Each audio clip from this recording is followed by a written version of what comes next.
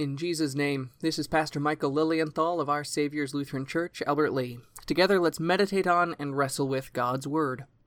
Ephesians 2:19. So then you are no longer foreigners and strangers, but you are fellow citizens with the saints and members of God's household. You're not alone on this earth. Elijah, the prophet, once thought he was the last faithful follower of God, but God revealed that there were thousands that he had preserved in faith.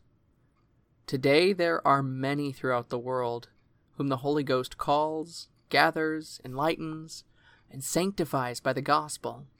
He gathers them all into the kingdom of God, an invisible community that spans time and space, the Holy Christian Church.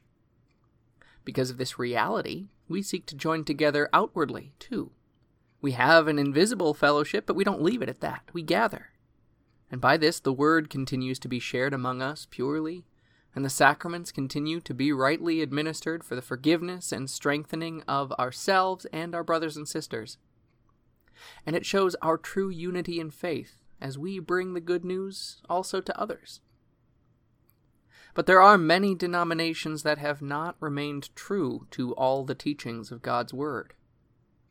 So we earnestly look to join rightly, but we also avoid false unity. The Holy Spirit has made you a member of this holy Christian church in which all the members are pure saints, and He's done this through faith.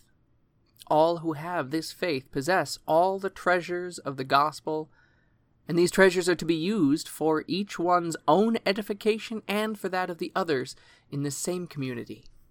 And together we share it with those who do not have these treasures, so we can enter together into Christ's kingdom in heaven. Amen. Glory be to the Father, and to the Son, and to the Holy Ghost, as it was in the beginning, is now, and ever shall be, forevermore. Amen.